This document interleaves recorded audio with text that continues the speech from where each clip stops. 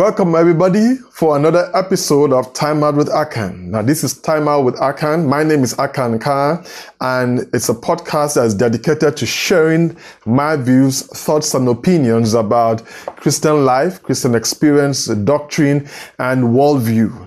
This is our first stint at video. So all of you who are seeing me on YouTube, this is the first time you get to see me. And those who have been our followers through the years have finally gotten to see the face behind the voice. That being said, please take the opportunity to subscribe and click the notification bell to get updates on the many topics we're going to be talking about, and I'm very sure it will be worth your time and worth your while. For those that want to have access to the past episodes that we've had on audio, the link will be there, and you could always have access to the podcast on all your favorite podcast channel. Time Out with Akan, that's the name. And it's always been there and will always be there for you. I'm based in Lagos, Nigeria, and a lot of things I will be saying will take into cognizance the contemporary trends in the body of Christ where I find myself. But that being said, the Word of God is still relevant irrespective of boundaries or cultures. So whether you're in the States, in Europe, or in Africa, God's Word is the same. Let's kick off with what I want to share with us today. So usually when you say confession, to a lot of Christians in this day and age, what strikes their mind is not the prayer of confessing your sins. Rather, they think more of speaking in the affirmation either to men, to situations, or to God. And so when you hear the word confession, usually what they have in mind is what is being termed as confession of faith. So I'm going to take time out and share with us what I think is the Bible's teaching regarding the confession of faith, and how we experience that teaching or that doctrine could actually not be the way that the Bible teaches us to, or at best it may be far off from what the Bible teaches. So the confession of a Christian is what we're going to be discussing today. I'm going to have to explain to us how the term confession of faith was used in the Old Testament, in the New Testament, and in the next episode, I will zero in on how that term is being used today.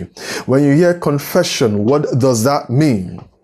In the Old Testament, the word could mean giving thanks to God, or giving praise to His name, and also has the connotation of asking for the forgiveness of sin.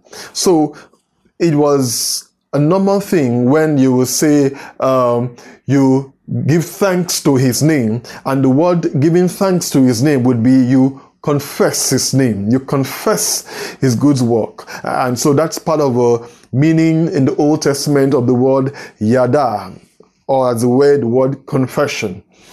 In practical terms, however, the Jews in the Old Testament, and even till now, understand the concept of the confession of faith to mean declaring God's word. And so a term known as Shema is the Jewish confession of faith. It's an integral part of their prayer life, such that every Jew was required to learn and to recite the Shema. The Shema consisted of 3 texts of the Hebrew Old Testament, particularly the law.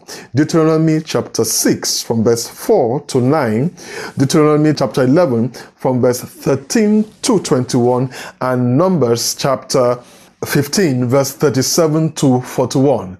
Now, these texts are very important, and so every Jew, regardless of your age, particularly growing up, you will have to learn this text, and this text is very instructive. So the confession of faith in the Old Testament was the recitation of this text, and I'd like to read this text quickly so that we'll have a first-hand understanding and a feel of what was demanded regarding the Jewish confession of faith. Deuteronomy chapter 6 from verse 4 to 9 says, "Hear, O Israel, the Lord our God, the Lord is one. Love the Lord your God with all your heart and with all your soul and with all your strength. These commandments that I give you today are to be on your hearts. Impress them on your children. Talk about them when you sit at home and when you walk along the road, when you lie down and when you get up. Tie them as symbols on your hands and bind them on your foreheads. Write them on the door frames of your houses and on your gates." Deuteronomy chapter 11, verse 13 to 21 has a lot more to say. Listen to this from verse 13. "So if you faithfully obey the commands I'm giving you today, to love the Lord your God and to serve him with all your heart and with all your soul, then I will send rain on your land in its season, both autumn and spring rain, so that you may gather in your grain, new wine, and olive oil.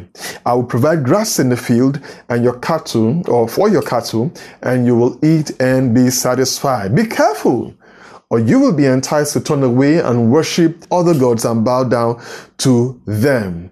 Then the Lord's anger will burn against you, and it will shut up the heavens so that it will not rain, and the ground will not yield its produce, and you will soon perish from the good land the Lord is giving you." Now, verse 18.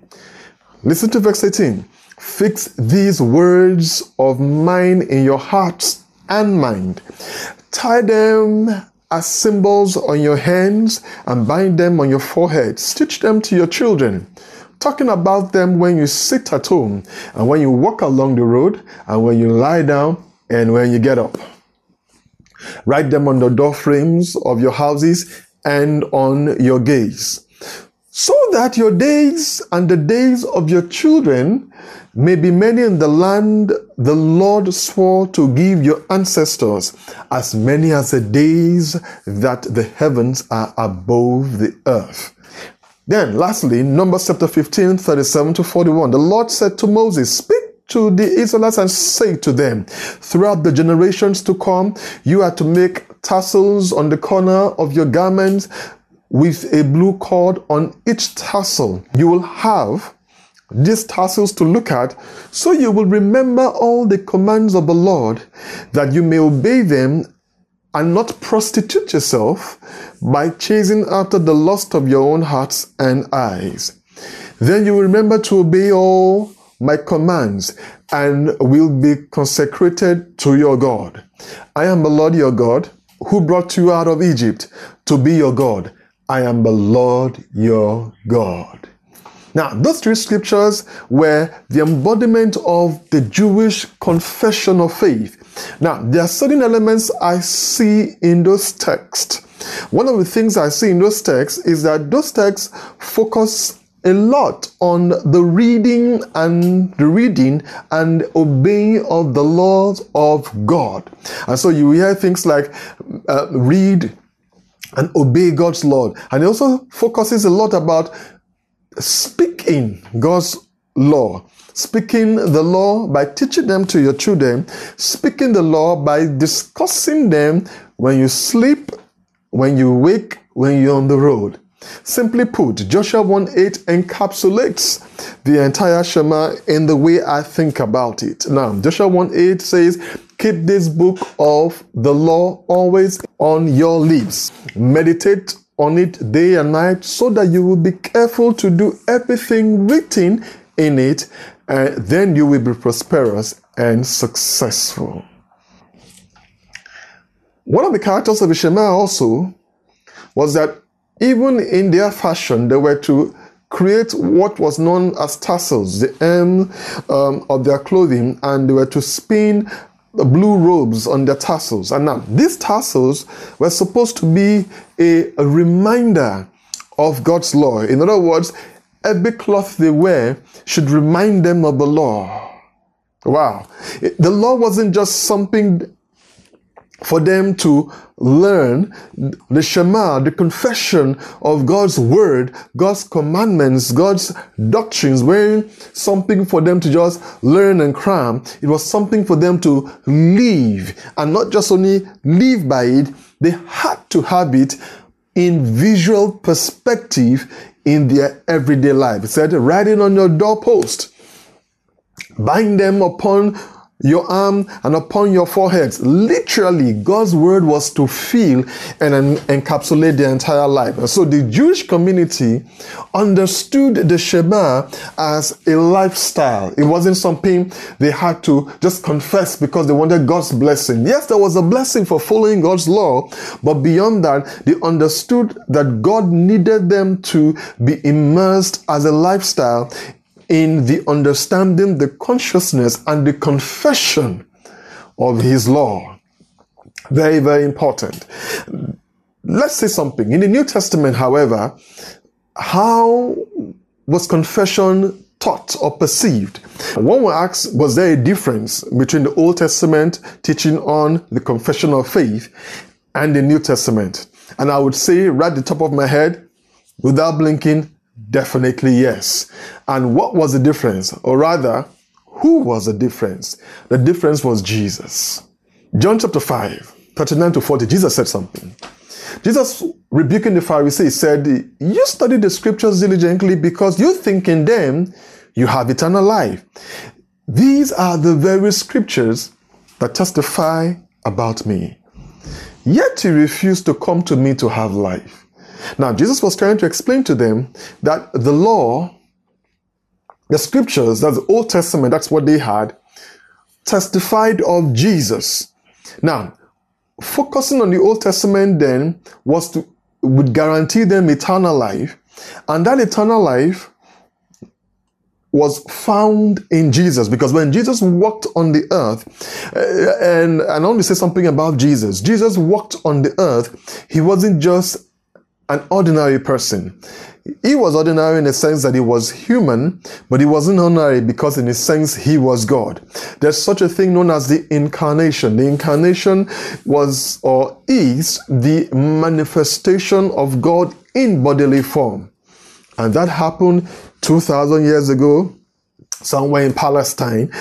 And God walked among men in the physical form. Now, I dare say that had never been taught to have happened before that time. And so you need to understand that when Jesus said to the Pharisees, you study the scriptures, you think you have eternal life, but these scriptures speak about me, yet you won't come to me to have eternal life. What he was trying to explain to them, that what they would gain from the Shema is what they would gain from looking to him. Jesus would say, look up to me and you will have life. The Bible says there's no name under heaven given amongst men whereby we must be saved. Jesus is the Son of God. He is the fullness of the Godhead bodily. Scripture teaches us. And so in the New Testament, we need to acknowledge the Lordship of Jesus. So the Shema in the New Testament is not just acknowledging God's law or God's word, but now acknowledging the person of Jesus. And what do you mean acknowledging the person of Jesus? Is acknowledging him as Lord. Now we see Luke and chapter 12 verse 8. Jesus said something.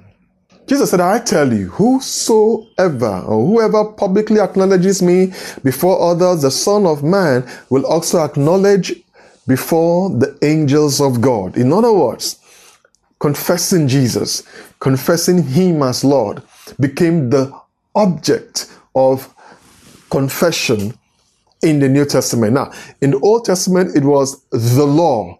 In the New Testament, it was the person of Christ. Now, it doesn't mean that the law ceased to exist. It simply meant that the law pointed to Christ. We see that in the book of Galatians, where Paul was saying that the law was a taskmaster keeping us and pointing us to Christ. And so the law kept us and waited until Jesus showed up on the scene, and the law would point every man to Christ. So Christ became the end of the law. As it were, he was the only one that fulfilled the law perfectly. And so by believing in the Lord Jesus Christ, you receive the righteousness that comes from obeying the law. So Jesus explained clearly that confessing him was paramount to eternal life. So in the New Testament, our confession of faith was about the confession of the Lordship of Jesus. I like to say clearly that there are some Christians that believe that confessing the Lordship of Jesus only is important in order to get saved. The place in scripture that says, for if we confess with our mouth the Lord Jesus and believe in our heart that God raised him up from the dead, we shall be saved. For with the heart man believes in righteousness, and with the mouth confession is made unto salvation. And so we find out that contemporary Christians are so focused on confessing of Jesus in order to get saved that we do not realize that confessing the Lord Jesus is what we do even having been saved. 1 Timothy chapter 6 verse 12 to 16.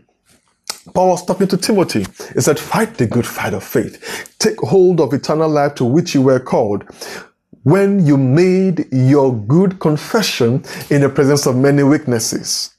In the sight of God, who gives life to everything, and of Christ, listen to this, and of Christ, who while testifying before Pontius Pilate, made the good confession. I charge you to keep this command without spot or blame unto the appearing of the Lord Jesus Christ, which God will bring about in his own time. God, the blessed and only ruler, the King of kings and the Lord of lords, who alone is immortal and who lives in unapproachable light, whom no one has seen or can see. To him be honor and might forever. Amen. Now listen to this. I love this text. Paul was talking to Timothy, said to him, fight the good fight of faith, take hold of eternal life, to which you have been called, when you made the good confession before many witnesses. So the good confession was before many witnesses was when he received eternal life, and which he was told to hold fast. Now, he didn't just say that. I like verse 13, because when I read it, I was like, wow, Jesus actually, that is in the Bible. In the sight of God who gives life to everything, and of Christ, who while testifying before Pontius Pilate, made the good confession. Now, so many people do not realize that when we talk about the confession of faith, we are talking about not something we are supposed to do, but something Jesus actually did. And Paul was saying that Jesus made this good confession when he was talking to Pilate, so therefore do the same. Now, we ask ourselves, when did he make this confession? John chapter 18, from verse 36 to 37. Jesus said, my kingdom is not of this world. If it were, my servants would fight to prevent my arrest by the Jews. But now my kingdom is from another place. You are a king then, said Pilate. Jesus answered, you are right in saying I am a king. In fact, for this reason I was born, and for this reason I came into the world to testify to the truth. Everyone on the side of the truth listens to me. Wow. Jesus made the good confession. He made the good confession before Pilate when he said, I am a king, and my kingdom is not of this world, and for this reason I have come so that he would testify to the truth. And everyone on the side of the truth listens to Jesus. Clearly, the confession of faith is not a gimmick, it's a command. It's not just a command we are asked to do.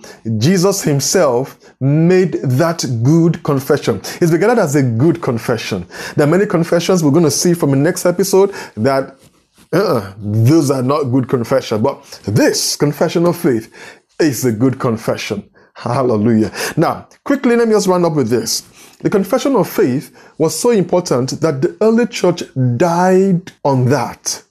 In other words, the early church were martyred because they were required to recant their confession of faith. They were not required to stop their moral duty. They were not even required to stop worship of God. They were only required to recant their confession of faith on the Lordship of Jesus Christ. Hebrews and chapter 4. Let's see some texts that showed how the early church had to struggle in order to hold fast to that confession that they had. Hebrews chapter 4 verse 14. Therefore, since we have a great high priest who has ascended into heaven, Jesus the Son of God, let us hold firmly to the faith we profess. Hallelujah. Your faith in the Lord Jesus, it was something they professed. It was something they spoke about. I hear a lot of people say things like, I don't have to say I am a Christian. I don't have to say Jesus is Lord. My life will show me. Sorry. Your life is not sufficient. Jesus demanded confession. He demanded vocal attestation of his lordship. So people who tend to denounce or to play down on the public confession of their faith in Jesus and say things like their life is sufficient, then that would mean that the scriptures is lying. If scriptures understood that your life was sufficient, it would tell you your life was sufficient. Yes, the Bible teaches us to live such a way, in such a manner that is worthy of the confession. But that would mean that there has to be a confession. There has to be public declaration of your faith in the Lord Jesus Christ. Hebrews chapter 10, verse 23. It says, let us hold fast the confession of our hope without wavering. For he who promised is faithful. Holding fast, holding firmly is the admonishment that was given to the early church. And it wasn't without a reason. And what was the reason? Hebrews chapter 10, verse 32 to 34 shows us the reason. It said from verse 32, remember those earlier days after you had received the light, when you stood your ground in a great contest in the face of suffering. Sometimes you were publicly exposed to insult and persecution. And at other times, you stood side by side with those who were so treated. You sympathized with those in prison and joyfully accepted the confiscation of your property because you knew that you yourselves had better and lasting possessions. If this was so important that the early church bled and died for their confession of the Lord Jesus, we have stories in church history about church martyrs that literally were burned to the stake, and all they were asked was to recant the confession of the Lordship of Jesus. Then it behoves it to say that the confession of faith has been taught in Scripture largely was about and is about the person, the character, and the Lordship of Christ. The confession of faith speaks to who Jesus is and how that he died for our sins. He was raised so that we can be declared right. And any man that believes in the Lord Jesus Christ and understands that in himself he cannot fully obey the law, we cannot fully obey. No man has fully obeyed the law. And so we look to the only one who has and who can obey the law, and to believe that he died for our sins. And if we believe that, Scripture says he has saved us and he has counted us sons of God. It is important that you understand that the confession of faith makes a difference between eternal life and eternal damnation. Next episode, I'm going to take my time. I'm going to share with us our contemporary use of the confession of faith and how that confession of faith that evolved through the centuries from the time of Jesus to our day and age, certain pitfalls and how we can live in the light of God's word. It is very important that we take the confession of Jesus Christ as paramount unwavering, without fear of any man or any system, because it matters to Jesus. Remember, Jesus Christ said, if you will not confess me openly, I will not confess you before the angels of God. God bless us. Have a great day. Thank you very much. I'm sure you had a great time today and you learned a lot of things. You can always engage us on our social media platform, Time Out with Akan, on Facebook, YouTube, and Twitter.